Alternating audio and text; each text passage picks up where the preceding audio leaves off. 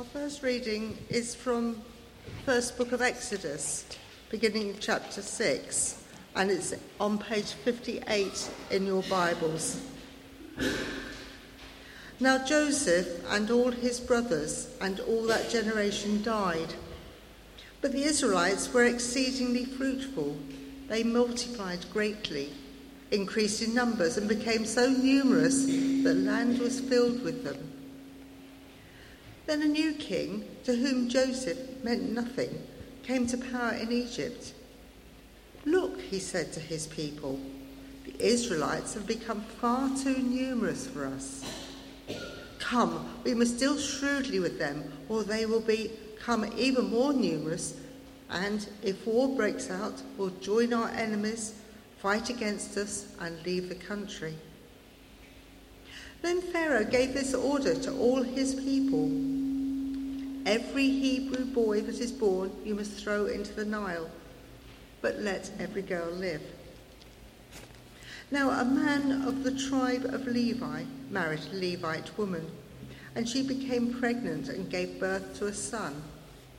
When she saw that he was a fine child, she hid him for 3 months. But when she could hide him no longer, she got a papyrus basket for him and coated it with tar and pitch. Then she placed the child in it and put it amongst the reeds along the banks of the Nile. His sister stood at a distance to see what would happen to him. Then Pharaoh's daughter went down to the Nile to bathe, and her attendants were walking along the river bank. She saw the basket amongst the reeds and sent her female slave to get it. She opened it and saw the baby. He was crying, and she felt sorry for him. "This is one of the Hebrew babies," she said. Then his sister asked Pharaoh's daughter, "Shall I go and get one of the Hebrew women to nurse the baby for you?" "Yes, go," she answered. So the girl went and got the baby's mother. Pharaoh's daughter said to her, "Take this baby and nurse him for me, and I will pay you." So the woman took the baby and nursed him. When the child grew older, she took him to Pharaoh's daughter, and he became her son. She named him Moses, saying, "I drew him out of the water." This is the word of the Lord. Thanks be to God.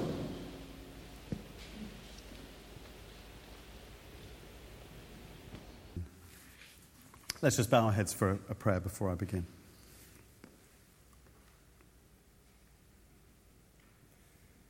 Lord Jesus, I pray that you'd come by your Spirit, that you'd help me to speak, and that you'd give us all ears to hear your voice.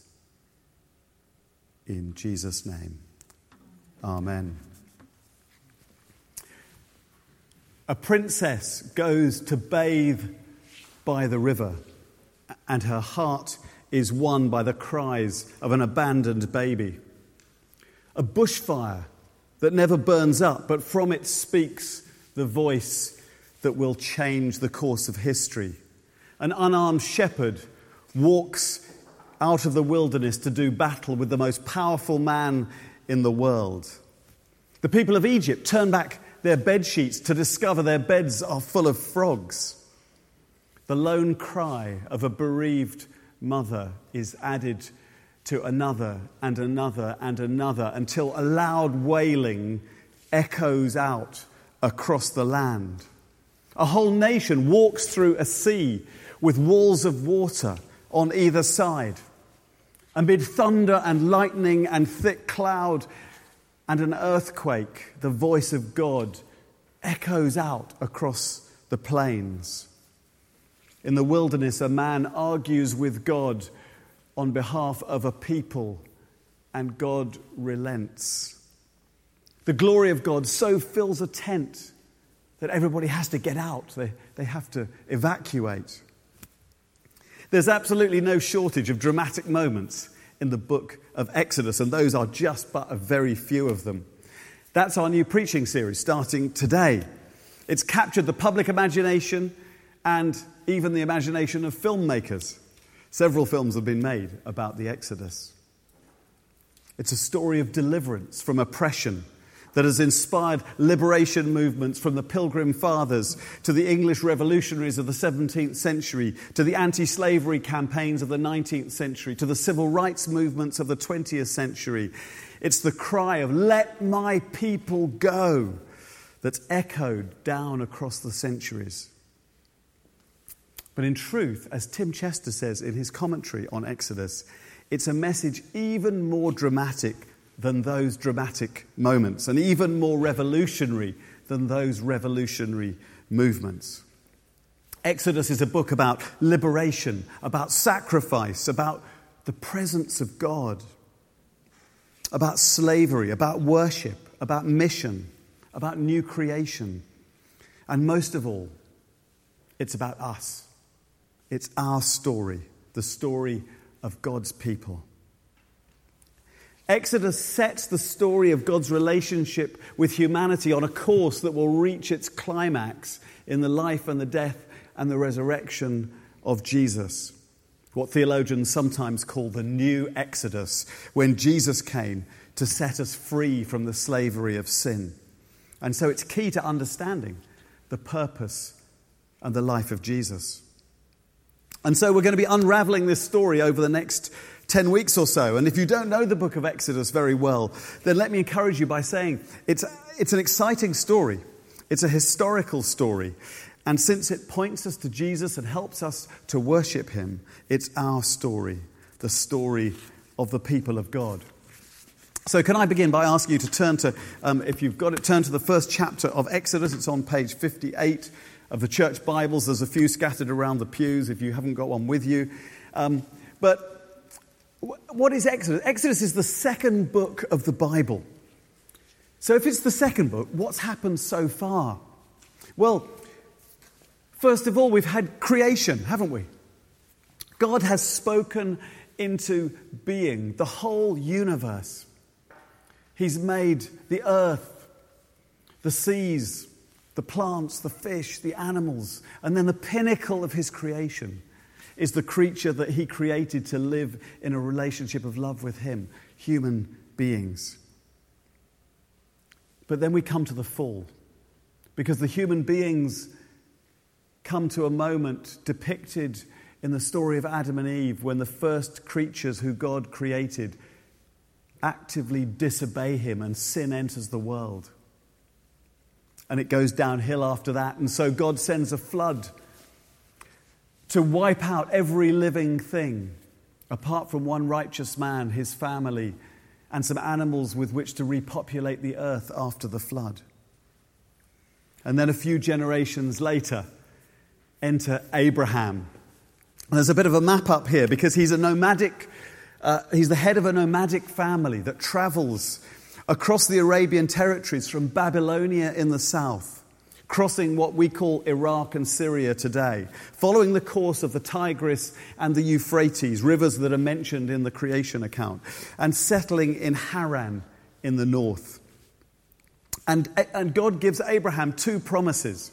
He says, first of all, I'm going to give you a people, that you're going to be fruitful and multiply, and you're going to be so numerous that there'll be more of you than the stars in the sky and the sand on the beach. And the second promise is, he says, I'm going to give you a place, a promised land where God's people will live abundantly and fruitfully and will be a blessing to the rest of the world. And God calls Abraham to go on a journey to the promised land. And in obedience he goes, and he travels down to Canaan, the promised land, and he settles there. And then one generation comes after another. Abraham, his son is Isaac, and then Isaac has a son, Jacob. And then Jacob has a son, Joseph. But Joseph becomes very unpopular with his brothers, and they sell him to some slave traders who take him off to Egypt. But God's hand is on all these events because Joseph is raised eventually in Pharaoh's palace and becomes the second most powerful man in the whole of Egypt, second only to Pharaoh, his right-hand man. Meanwhile, back in Canaan, in the promised land, there's a terrible famine. And they've heard that there's food in Egypt, and so Jacob and his family travel and they rejoin Joseph in Egypt. And when they've rejoined Joseph in Egypt, that is the end of Genesis. That's the end of the first book of the Bible. But before we jump into Exodus, just those of you who've got a Bible with you, just turn back one page to the last chapter of Genesis. Because I want to show you something in verse 24. It's very near the end in Genesis. Joseph is now very, very old. He's an old man. And it says, Joseph said to his brothers, I'm about to die, but God will surely come to your aid and take you up out of this land to the land he promised on oath to Abraham, Isaac, and Jacob.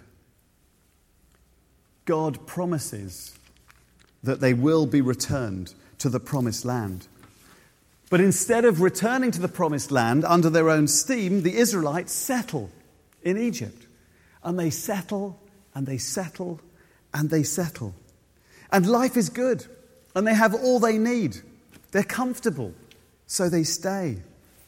And yet, that's not God's purpose for their lives. They've forgotten who they are. They've forgotten God's promises and God's purposes, that they will one day be a blessing to the whole world from the promised land.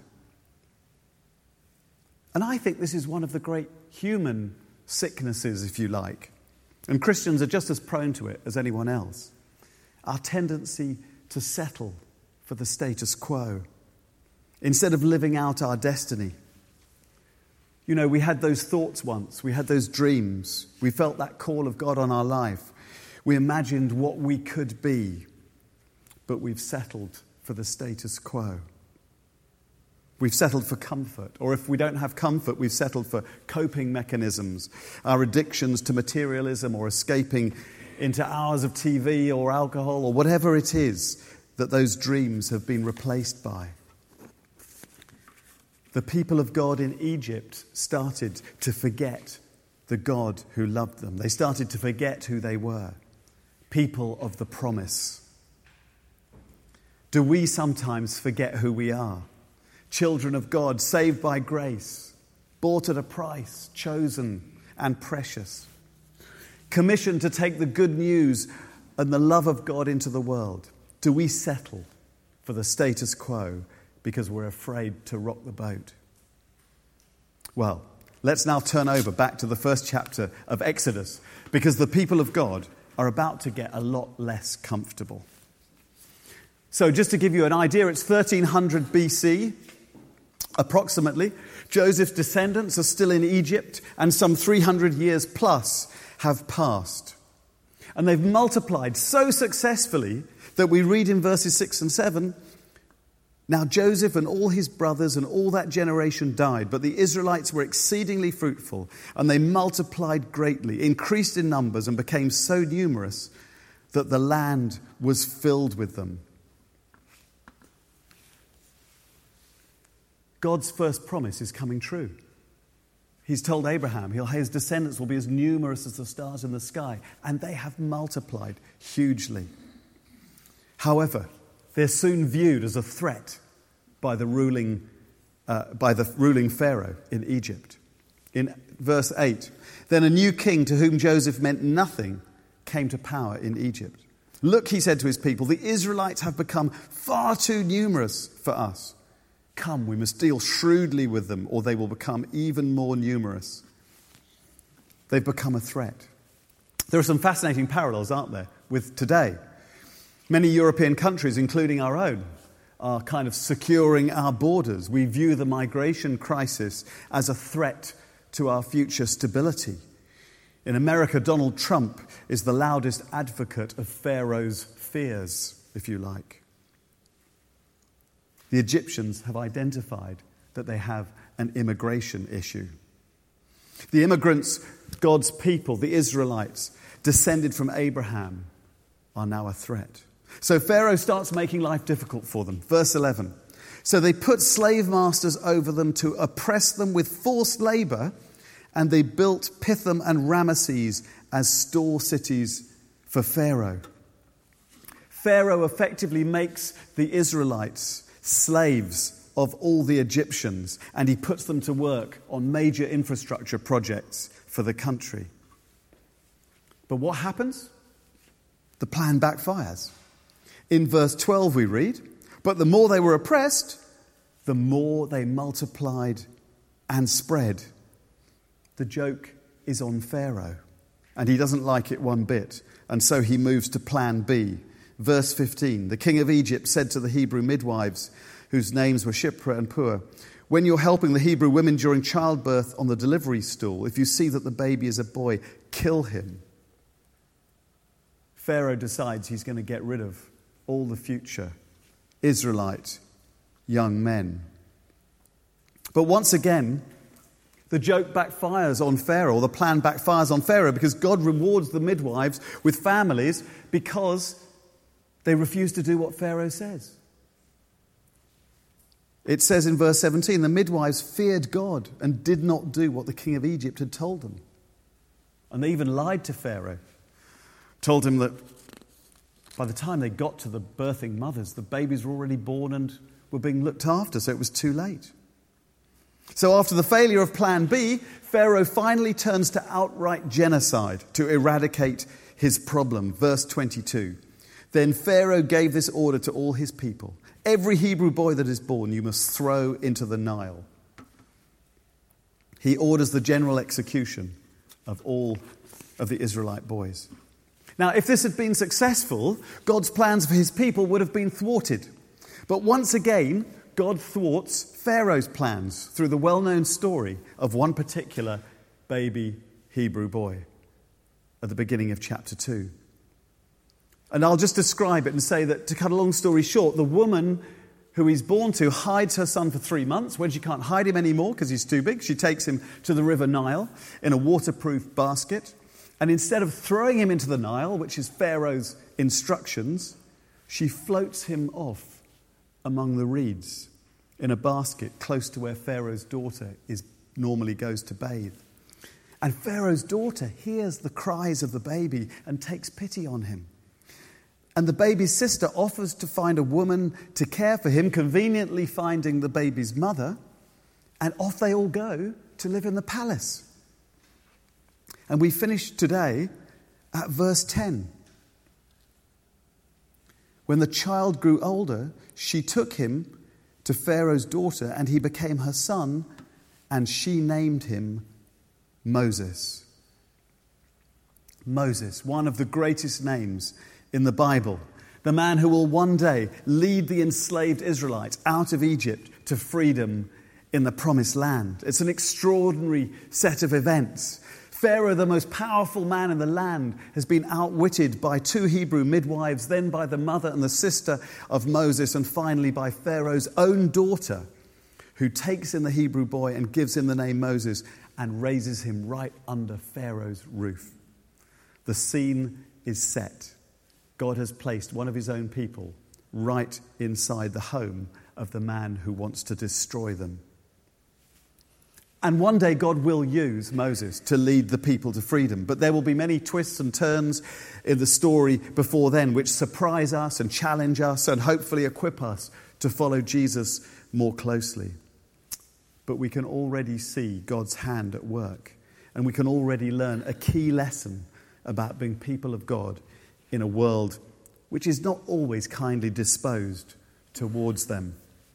And that lesson comes from the Hebrew midwives. Because it says in verse 17, the midwives feared God and did not do what the king of Egypt did. They feared God more than they feared Pharaoh. There were still some Israelites who remembered who God was and his promises. And they held God in higher esteem than they did the most powerful man in the world. They remembered that they were people of the promise. And this is key for us to finding our freedom and living out our destinies. We too, as we remember that we are children of God, children of the promise, as we live by faith in the promises of God, then we too can find freedom. We too can, like those Hebrew midwives, live out our destiny under God. And Jesus came to set us free. That's what the Freedom in Christ course that Johnny talked about is all about. Allowing Jesus to set us free of the things that separate us from his love and from living out his purposes. Some people who were praying before the service had a sense that maybe there are one or two people here this morning who've come with carrying burdens of guilt about things in the past. Jesus wants to set us free from those things. Hundreds of years later, in the second reading you heard this morning, Jesus stood in a synagogue in Nazareth, and he proclaimed that he'd come to bring freedom, good news to the poor, freedom for the prisoners, and to set the oppressed free. And today, Jesus is still doing that. Imagine what it would look like if everybody here at St. Matthew's was liberated from the stuff that holds us back, from fear and guilt and shame and all those things. And that we were set free to live our lives, live out our destinies as children of God, loved and forgiven and redeemed by God. So I'm just going to finish by showing you a 1.5-minute video clip. And this is a few other people who, like Johnny, have done that Freedom in Christ course. Just saying a couple of words each about what they got out of it. And perhaps it will help you decide whether or not you'd like to join us on our Midweek Central. Thank you, Andrew.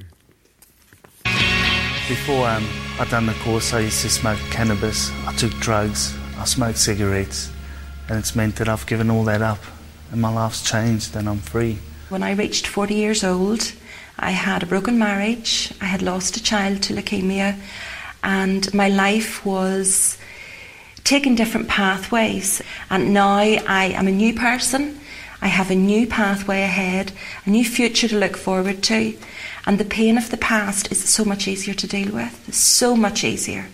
It's great. By going through the course that I was learned the truth. Once I become a Christian and my life belongs to Christ, I'm free from the clutches of Satan. The biggest difference for me that the Freedom in Christ steps in the process has made is just it has genuinely set me free. I do believe that I was in bondage and I had no way of getting out of that. And it just cleared out the rubbish. It really did. I was definitely someone who thought that I wasn't good enough to be loved, and now just being able to walk freely in God's love every day is just so brilliant. Well, now I know I am a saint. It makes a big difference in your life. You don't self-condemn anymore. It gives you more assurance, gives you more confidence, gives you an inner peace through the Lord that you don't really have before. It gives you just a boldness for the Lord. It's just so much enriched my whole life. There hasn't been a single cell in my body untouched by this. It's a whole new lifestyle from the top of my head to the tips of my toes. I think it's the closest thing I've ever had to a conversion experience, to like a really wow God moment when I realised that inside I'm untouchable, I'm gold, I'm pure, I'm spotless, I'm holy, and nothing can touch that. It just felt like I'd discovered this treasure. I came to know that the Lord loves me the way I am.